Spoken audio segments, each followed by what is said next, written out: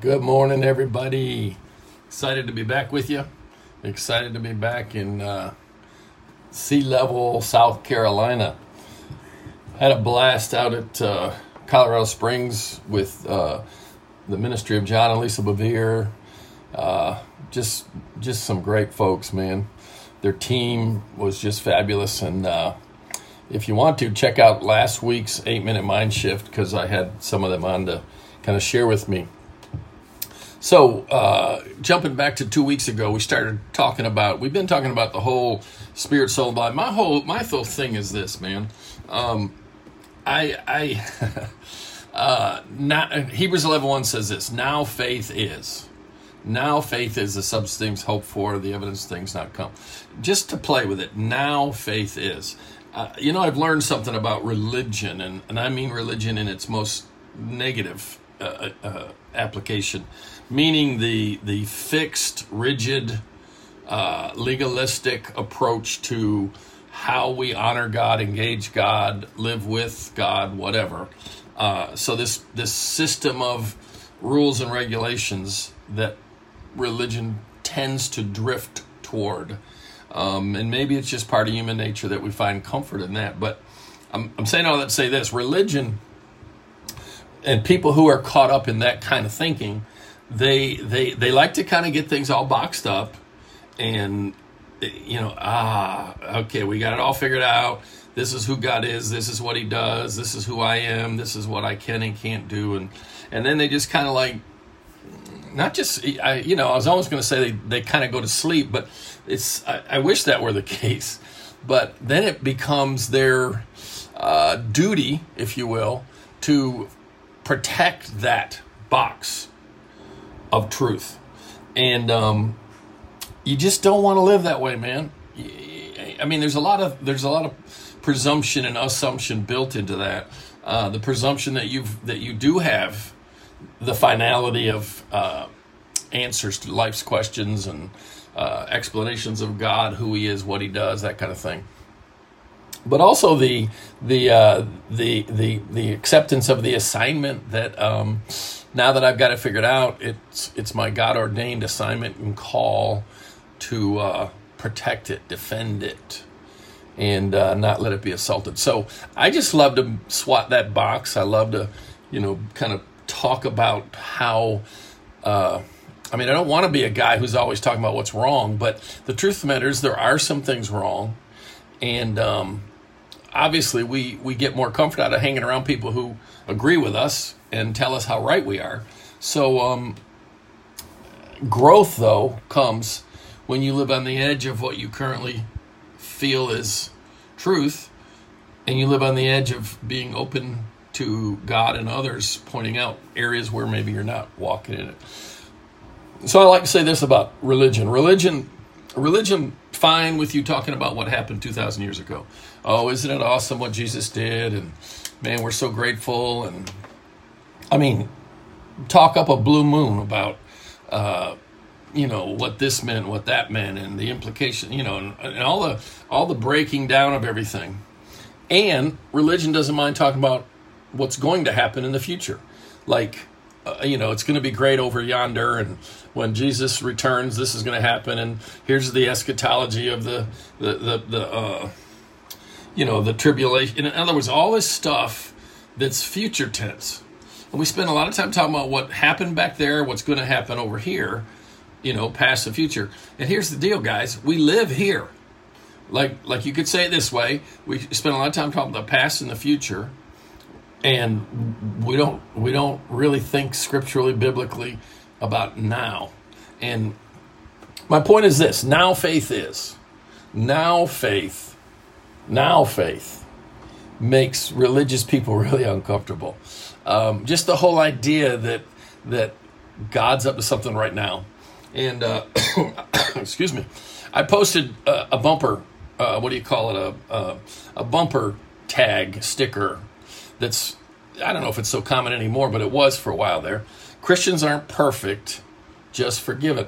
Now, why do I do that? Because it's kind of one of those slogans that, just like, oh, wow, that's just profound. Well, it is, and I get it, but it's also a great leverage point for exposing and discussing a flaw in our Christianity and our thinking. It's because honestly, Christians aren't perfect, just forgiven. Quite honestly, it's just not true.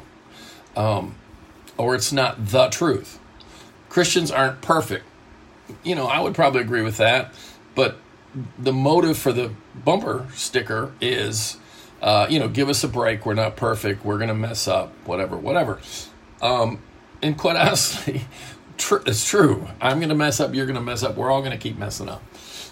But it kind of is like, it's kind of like setting the bar pretty low, if you know what I'm saying. The word perfect in most places in the New Testament is the word mature. And it really has the, excuse me, the implication of reaching your potential, releasing the stored potential that's in you, kind of like a seed, So Christians aren't perfect. Christians aren't mature. Christians aren't reaching their potential. And unfortunately, I would probably have to agree with that. I'm not saying it's okay, but it's probably a decent statement of fact. Christians are not perfect, just forgiven. Whatever. Guys, I'm sure you know by now I like to be sarcastic, and really I do it, I hope, just to kind of get your attention. But, I'd kind of put you in a headlock and give you a noogie, man. I mean, no, we're not just forgiven. I don't even know how we can say that and not be embarrassed by it. Yes, we're forgiven, but not just forgiven.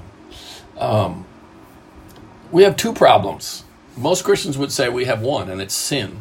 But that's not true. We have two problems. One is sin and one is death. Back in Genesis 3, back in 1, 2, and 3, God said, if you eat of the tree, you're going to die.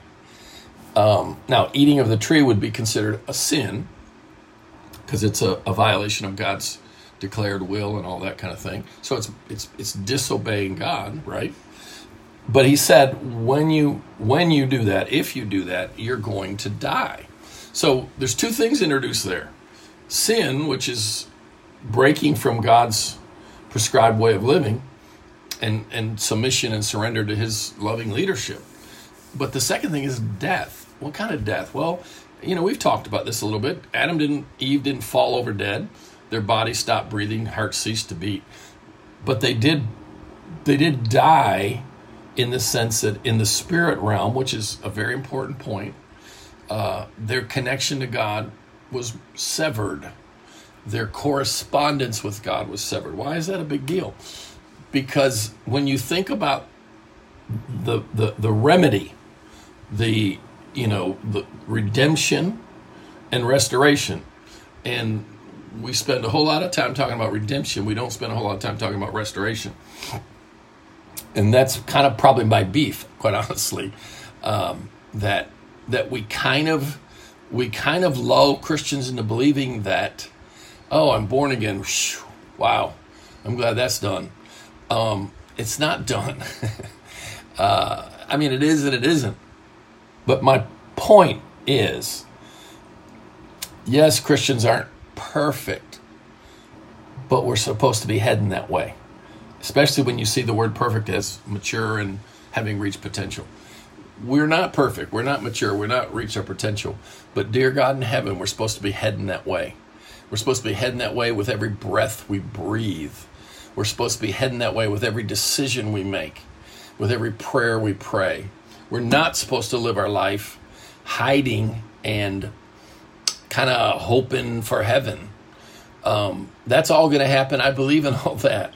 But gosh, let's grab life by the throat and say, wow, God's got more for me.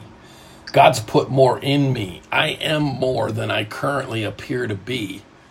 And I am not just forgiven. I am forgiven. Dear God, thank you. But I am not just forgiven. So what I just want to stir you about is there's more to this thing, man. It is so cool. It's so exciting. It has charged and energized my wife and my life for 43 years, man. and going to do it for another 30 or 40. That'd be great, wouldn't it? But here's the deal. No, you're not perfect. You're not fully mature. You're not whatever. But you aren't just forgiven either. And let's just kind of dig in and look at some of what that means if you and I are gonna kind of go after this thing with passion and purpose. Passion and purpose. All right? Love you guys. Man, I'm honored that you hang around with me, man. And see you next week.